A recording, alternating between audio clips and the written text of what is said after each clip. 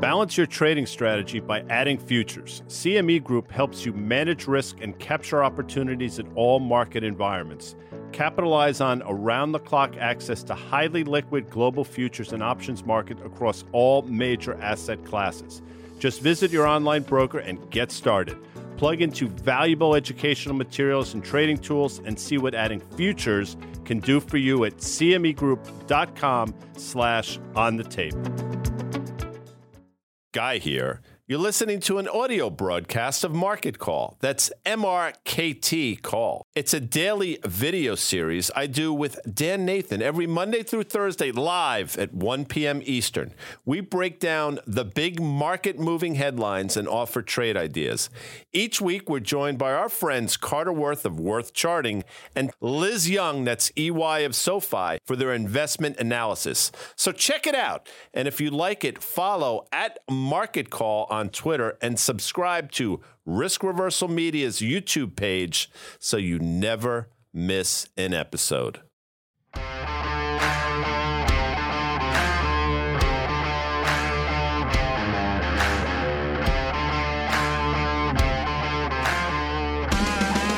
lot to talk about today, so I won't screw around. What I will say, though, valiant effort by the Rangers last night in Toronto, 3-2 in overtime. Obviously, that overtime period, they did not show up. Mika Zibanejad, I don't know what he was doing. He was a spectator, not a player. That's for another show. This is Market Call, 1 p.m. on the East Coast, 30 minutes, people, and then we're 5,000. That's Dan Nathan. I'm G Swizz. We got Butters coming up, not in the flesh, but you know what I'm talking about. We have some of his work. Today's episode, Dan, is brought to you by FactSet Financial Data and Analytics, powered by Tomorrow. They're also our data provider. Also, CME Group, where risk meets opportunity. A lot of risk out there, clearly leading to, Dan, a lot of opportunity. Yeah, matter of fact. And we're just going to get this right all in one show. Oh, I see what you did there. Yeah, I see what I did there. Yeah. So thanks to all our fine sponsors, CME Group, FactSet, and SoFi. All right, let's do it. Like you said, Guy, we got a lot of stuff to do today. This GDP print, okay, so 2.9%, a little better than expected, down from 3.2 in the third quarter here. Let's just kind of wrap it all up into kind of the price action we're seeing in the stock market, what we saw in the stock market yesterday, what investors, I think, want to believe about what's going on. And again, you and I, okay, we believe a certain set of things, and we're expressing those views in a certain way, and we update our views every day here. I can't tell you that the price action yesterday was not bullish. If you are one of those perma bulls who looked at BTFD and all that sort of stuff, to have Microsoft reverse from the post market the night before and to be up 4%, to be down 4%, to close unchanged on the day, to have the NASDAQ come back, all those stocks that were down in sympathy come back. And then today, you have data that on the surface looks a little worse than expected, but we see very, very green day here in the stock market. I mean, you tell me, I'm not changing my tune, but I'm going to continue to challenge my thesis. Yeah, you got to constantly challenge your thesis. You got to constantly challenge yourself. And where can I be wrong? What can go wrong will go wrong. What am I missing? Which is why it's good to have a community of people that continually challenge each other in terms of what they're looking at. It's interesting. I think this is either Island Giza or Island Giza, depending on how you pronounce it. But he says Market Call needs to pivot. That's interesting. Listen, maybe at some point we will pivot. It's okay to do that. I mean, trading is being fluid and trying to be non-dogmatic. It's interesting, though. We had Marko Kolanovic on Fast Money the other night, echoing a lot of the things that we've been saying. The price action, though, has been good. And you're right to bring up Microsoft. We said it that day, probably a gap up to 250, wait for the conference call. And that's exactly what happened. You saw the stock traded down to 232 yesterday, but the way that it rebounded and then the ensuing move it's having today is very encouraging. And the fact that the market hung in yesterday and bounced back the way it did, very encouraging. So a lot to like if you're in the bull camp for sure. And a lot of people that are in our camp probably questioning their thesis and wondering, all right, what am I missing here? I don't necessarily think we're missing anything. But we'll see. I mean, that's what makes markets, as I said a million times. Yeah, I'm not, again, while I'm questioning it, I'm looking at, I respect really good price action in the face of bad news and all that sort of stuff. I guess to me, it feels like deja vu all over again, Guy. If you go back to, the March, April rally, you go back to the June, August rally, you go back to the October, December rally, they all, and we've talked about it on Market Call, they seem really similar to the kind of what we're in right now. We have a Fed meeting, that people had expectations into in those past three things. And then they got some commentary that made them feel a bit more comfortable relative to where stocks were. Okay. They were coming off relative lows. The difference here is that we have this meeting next Wednesday, and then followed by one in mid-March here. Stocks have been rallying in the face of bad news. Again, bullish. I think a lot of expectations are that the Fed is going to say that we are nearly done. Fed fund futures are pricing in more cuts late this year than they were just a few weeks ago, right? And so I think we have a tweet on that from Lisa Abramovich, if you want to take a look at that. So again, a lot of things are lining up. Rates are coming in, the dollar's coming in, inflationary inputs are coming in. The idea that the Fed is going to soften their stance on inflation because of all of that. So again, all supportive to equity valuations. But again, I go back to, we're in the middle of earnings season. We're probably less than a quarter way through for S&P 500. It doesn't sound great. Put that together with the GDP, and might we see a soft spot mid-year, right? And stocks will not they didn't bottom at 17 times earnings. They just didn't, right, Guy? I don't think so, no. And, again, you have people ratcheting down expectations. And listen, the price action of Microsoft on the margins is encouraging, but the guidance they gave and the commentary in that conference call was not particularly rosy, nor has some of the commentary been from other companies either. And John Anderson points out, and John's been with us since day one, so John Hopewell as well. Apple on the 2nd, which I believe is also on Wednesday or Thursday of next week. I don't know. Whatever it is, I mean, that's going to be really interesting to see as well. What is their commentary going to be? I've seen a lot of data suggesting that smartphone demand is down. But again, the markets, we say it all the time, the market interprets and makes its decision based on the news. I'm sort of perplexed as to why we're seeing the bounce that we have. I thought Microsoft would be the catalyst, given the run the S&P had, to bring us to the next leg lower. And, maybe over the course of the next week or so, that'll come to fruition. It obviously didn't happen yesterday or today. But to your point, things are lining up for the Fed pretty well. I think they have to be sitting on their perch and say, this is working out rather well. What's not necessarily working out for them yet is the unemployment rate stays sticky on the low end of things. I still think they need to get that higher. But maybe in the end of the day, you won't see a move up in unemployment. Maybe the economy continues to chug along, and maybe they're able to sort of thread this needle. I just, for the life of me, can't figure out how that happens. Yeah, I guess the higher we go into the Feb 1, Fed meeting, I mean, the harder it is to rally out of it. And you might see some headlines that basically the algos, take up initially, right? When they come out at 2:00, I could definitely see that thing failing a little bit there and then being stuck with a lot of the headlines that we, expect to continue to see out of earnings season. And to your point about Apple, we're going to get a better read tonight. We're going to take a look at Intel in a little bit here. What Microsoft had to say about consumer demand for PCs and the like is something that Intel is likely to echo, and it's likely to have an impact on Apple. Guy, let's take a look here at the NASDAQ, the NDX here. And, when I think about this, and we're just going to focus on the NDX today, we spent a lot of time on the S&P 500. It's basically touched its 200-day moving average. You see the downtrend. We didn't even have to draw that line. And again, it's gotten a little bit of a boost. It's back up towards those December highs. I look at that 5-year chart and you can say, okay, we've been highlighting those October lows and what we think is an air pocket down to those pre-pandemic highs from February 2020. Maybe that was it. Maybe they bottomed. Maybe they're breaking this downtrend. Maybe they're getting through the 200-day moving average. Maybe a lot of the damage has been done. We know that 5 or 6 stocks make up 40% of the weight. Maybe Tesla, which we're going to hit in a second, maybe that's it. Maybe 400 to 100 was enough. And we find some equilibrium, and those would be the things that could help the NDX bottom here. Thoughts on the NASDAQ? Because this is the one I'm really focused on rather than the S&P. All of those names are obviously big components in the S&P 500, but because of the rotations that we've seen among sectors, the S&P is less interesting to me as far as the direction of the broader market right here. Yeah. Now, listen, all great points. It surprises me because I thought that forgetting about this little leg higher that we've seen, if you look at sort of the last little part of that chart, that down move we saw, I thought that would be sort of the catalyst to take us to that 9,800 level, which if you look, it's the lower green horizontal line, which, by the way, is where we troughed from or collapsed from back in February of 2020. That makes sense. And I still think there's a possibility for that happening. Obviously, the Tesla bounce has helped. Microsoft holding in there to some degree. Apple bouncing off 125 in a pretty meaningful fashion. All good things, all important things to hold this thing up. Question is how long?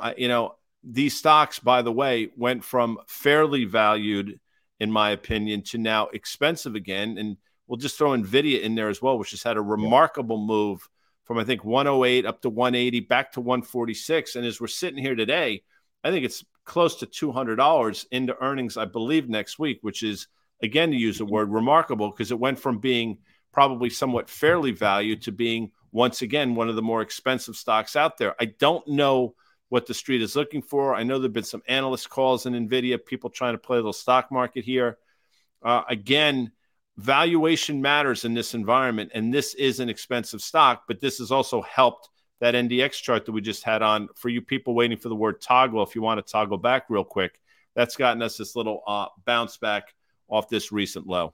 Yeah, and just to be clear, they report on February 22nd. So there's okay. For some reason, I thought it was next week. No, we got a few weeks, but again, I think what Microsoft have to say about consumer and gaming, what Intel's going to have to say about the consumer, this is all going to be stuff that is interesting for NVIDIA. And I'll just take one issue, Guy, with what you said, though, and not that I disagree with you, but the market right now is disagreeing with you. You said this is still an environment that cares about valuation.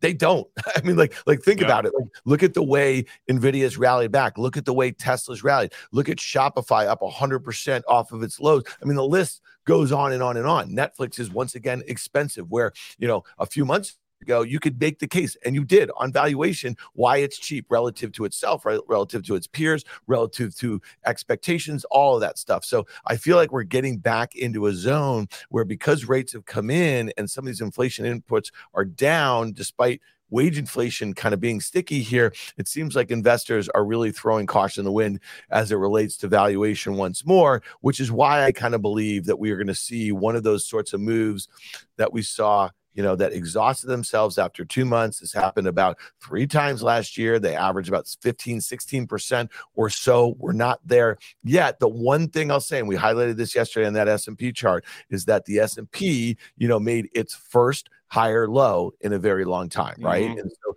that is all the stuff that's all encouraging. When Carter comes on, he's just talking about the technicals, right? And he's just looking at the lines, and he's looking at the data, and he's looking at pattern recognition. He's looking at relative strength, all these things.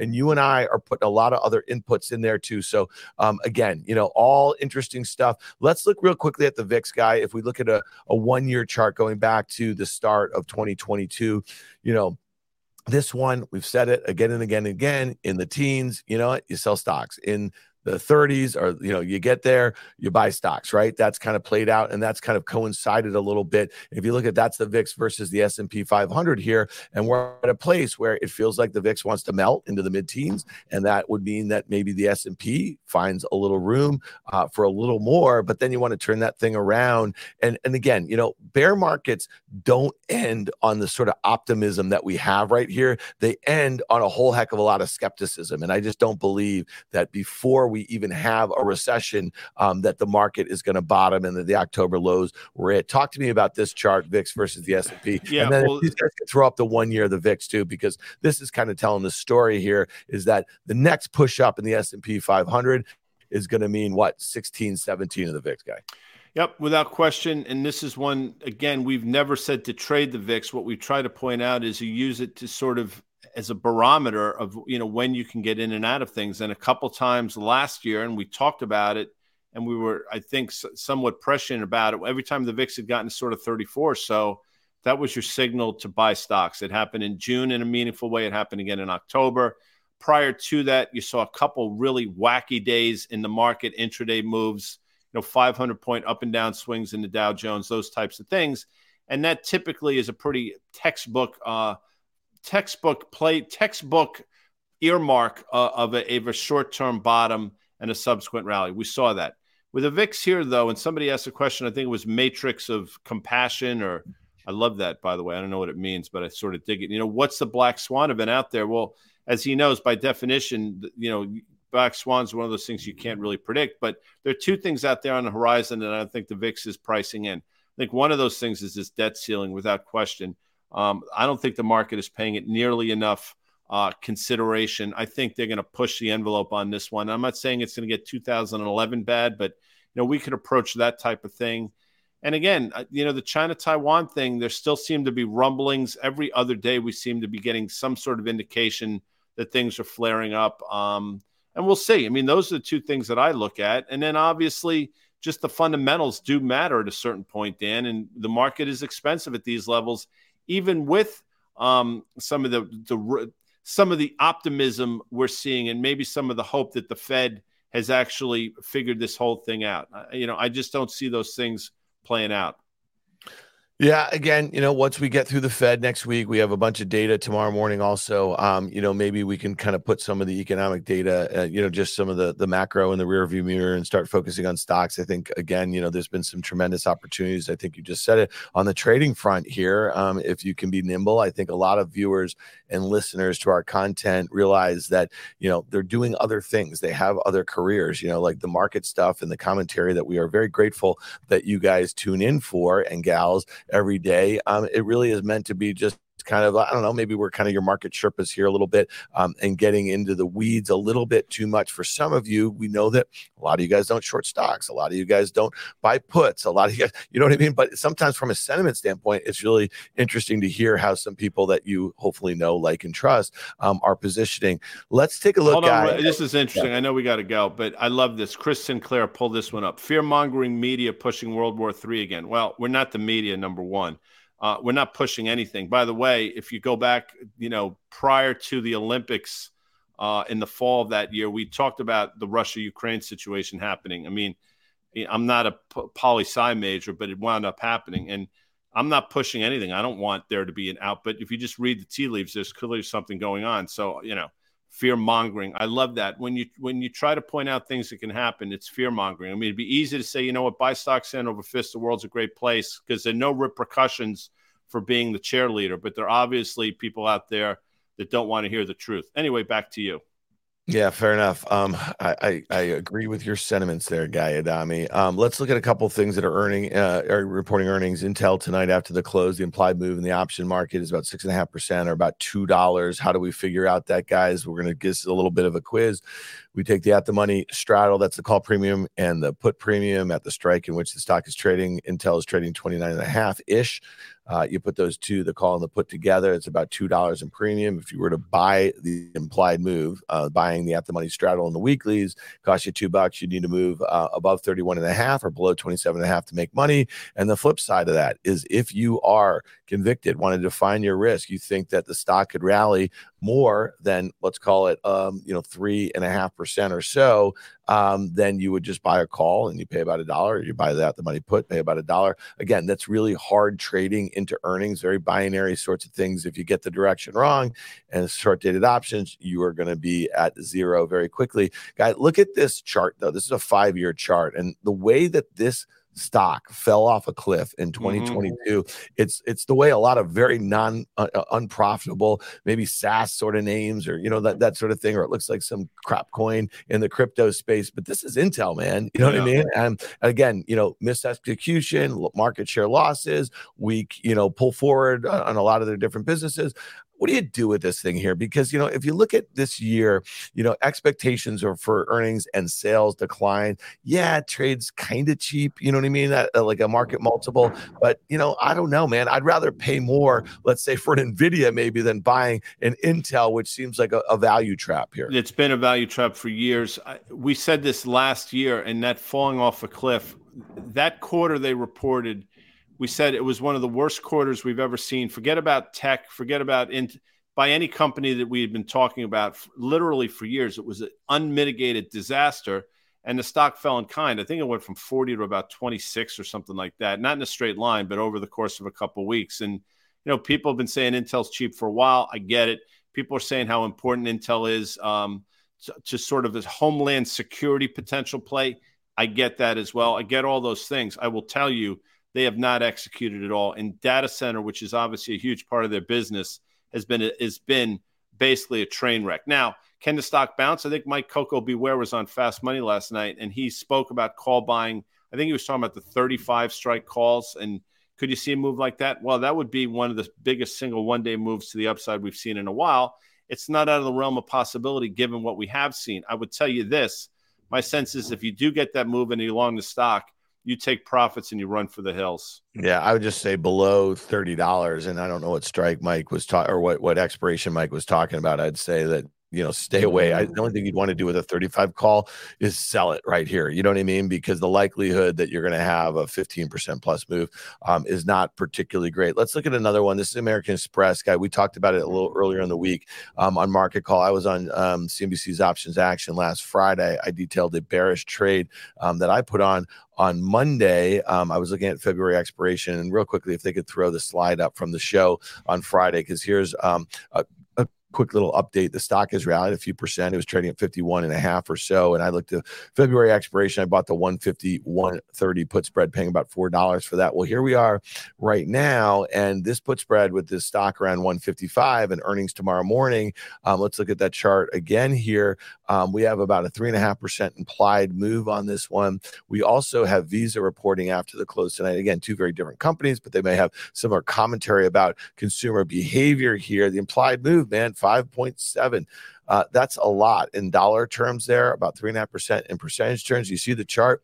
I don't know, guys. I mean, I don't have the right trade on right now. I do have a few more weeks for this to play out. So even if I'm down about $1, it costs me $4 here. I like to use a mental stop of about 50%. And, if your view changed, if you put this on Monday and now it's Thursday afternoon and you have this event tomorrow morning, which is earnings, and you think that's going to dictate the course of the trade, you got to make a decision here. You either cut the loss and take a small loss, right? Or you stick it out and you say to yourself, you know what? I'm going to see how this thing goes and look to take maybe a quick profit if I get it going my way. But I don't love the chart setup. I could definitely see this thing headed back to, let's say, 145 or so, which is that uptrend. I think it was Discover Financial a week or so ago, DFS. They came out, their credit, they basically continuing to take reserves for credit losses. That's somewhat concerning. And then you saw something with Capital One, and you start connecting dots, and they're the first, but they're not going to be the last. And as you know, and as the audience knows, the difference between American Express and a MasterCard and Visa is that MasterCard and Visa basically just process transactions. They don't take credit risk. American Express does. So when things are good, American Express typically outperforms. When things start going a little pear-shaped on the credit side, it's obviously going to feel it. The question is, do they come out and say it this quarter? My sense is they're going to probably talk about that and probably start to, I would imagine, talk about loan loss provisions or credit, whatever terminology they use, which would lead me to believe we're going to test that uptrend. We'll see how it goes, though, right? That's what I'd be leaning towards. And I think we have MasterCard tonight. Not that that's necessarily a comp, but I think it'll give you a little bit of a window. But what COF said, and what DFS said, I think you got to take that in consideration, American Express. And I think a bearish play here is probably the right one. And if I'm wrong, I'll come out tomorrow and say it, or come out on Monday and say it. But here we are. Yeah. One thing MasterCard reported this morning, stocks down 2.25%. They talked about card spending slowing. And so again, I would expect to see, similar commentary on the back of, American Express's results tonight. And then Visa also reports tonight. American Express is tomorrow morning. It was Visa tonight, right? Yeah. One thing I was is, so guy, this is how I would maybe trade this a little bit. So I'm long that 150 put, which is now, $5 out of the money. When I bought the put spread, it was $2 out of the money. The stock was like 152. Okay. So it's gone against me a little bit. I was short that 130 way downside, very low probability of that happening. What I did today was I rolled that up. I bought that to close and I sold the 140. So right now I have and I took in an additional 50 cents in premium. So I have the 150, 140 put spread on for $3.50. Not a great risk reward. Usually I'll look for 25% of the width of something like that. But, again, I'm just trying to move my feet a little bit and trade this thing. All right, let's go to, I think this is one of the more exciting parts of Market Call all week for you, Guy Adami. Well, it's got to be Butters. There's nothing else that can happen other than Butters. I mean, unless we got EY's note, which she's not here. I think she's flying to somewhere in Wisconsin. I don't know. Are there direct flights to Wisconsin, or you have to connect through a few different Milwaukee. places? And you once got your ass kicked in Wisconsin. Yeah, well, Wisconsin, so. I did, unfortunately. All right, let's do this thing. Okay, so every Thursday, we get a preview of John Butters. He's the senior earnings analyst over there at FactSet of his Earnings Insight blog that drops on their website every Friday morning. You can get it in your inbox, as I do on Fridays. And it's a great read here. And, we've been tracking John's data. John's data is never more important to me, Guy, than during earnings season or the lead up to it, and really getting a sense for what expectations are. When we think about trading, right, we use that term sentiment all the time. It has to do with expectations, right? And so John's been charting a lot of data for us as we entered into the end of Q4, into the Q4 earnings season. And today, I think this is a really timely one because he's talking about S&P 500 companies and their earnings exposure overseas, right? And we know that the dollar last year, when it was rising,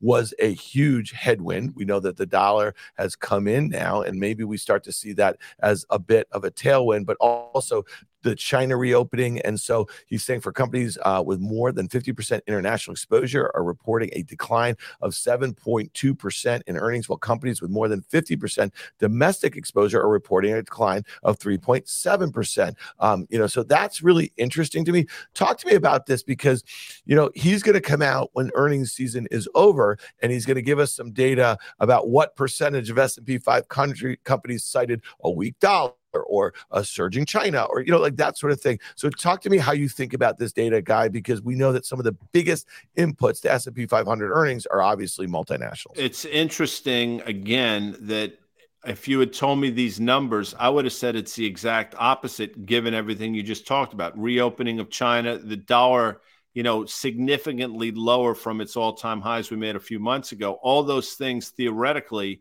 should have been tailwinds for these multinationals. So I would have thought we would have seen companies with more international exposure do much better.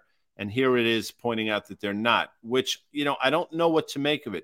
Obviously, Europe's been slowing down in a meaningful way. I think that might be part of it. Some of the EM things around sort of on the margins haven't been playing out all that well. I don't know, but it just speaks to some of the euphoria around a weaker dollar, and the China reopening was going to give a boost to the multinationals with exposure overseas. And to this point, to John's note, it isn't the case. Maybe it's just a quarter early, and maybe we're going to start to feel it over the next couple of quarters, I guess. But anecdotally, I don't think this is necessarily a good thing. Yeah, and as I just said, John goes on to say when he's looking at the sector levels here, information tech and communication services are the top drivers of larger earnings declines for companies with more international exposure. The information tech and materials sectors are the top drivers of the lower revenue growth rate for companies with more international exposure. And again, this is something that we've seen outperformance of late in emerging markets in China, at least in the equity markets. So that's something that I think we're going to want to keep an eye on, because that might be in the rearview mirror at this point, because China was not open, right, for most of last year and into Q4 here. So again, if you want John Butters' Earnings Insight blog, why wouldn't you? You know where you should go? To insight.factset.com/subscribe. And you just have to put your name and your email in that. You're going to get in your email box. And the fun part about it is if you tune into Market Call on Thursdays, you get Guy and I previewing it. Good read for sure. And it's an important read because he talks about things that a lot of people just don't bring up. And it's just sort of one more arrow in your quiver. So you should absolutely look for that, sign up for it, because I do think it's important. And if you're doing this each and every day, you have to have that type of information. And I think the reason why we do it every Thursday is because we obviously see the value in it and the importance of it. Yeah, matter of fact. All right, before we get out of here, Guy, let's just take a look at Tesla. This is a name that we talk about a lot. Some people love that we talk about a lot. Some people hate that we talk about a lot. Some people think that you're more practical than I am as you think about the company and the way, like the reports that they have and the communication with investors, and they think I am being dogmatic. I'll just say this, I had a tweet or an email from somebody who watches us, listens to us, and, they're just kind of like in your face, stock's up 9%, yada, yada, yada. Listen, I was long puts. I lost money. I reshorted the stock right around here at $158. I'm long this TLSQ here. I'll just say this. I invest in companies, and there's a whole host of reasons why I buy a stock. First and foremost, it has to be trustworthiness of the CEO and the management of this company. And I'll be telling you, you could say whatever you want to say about what this next comment that I'm going to make.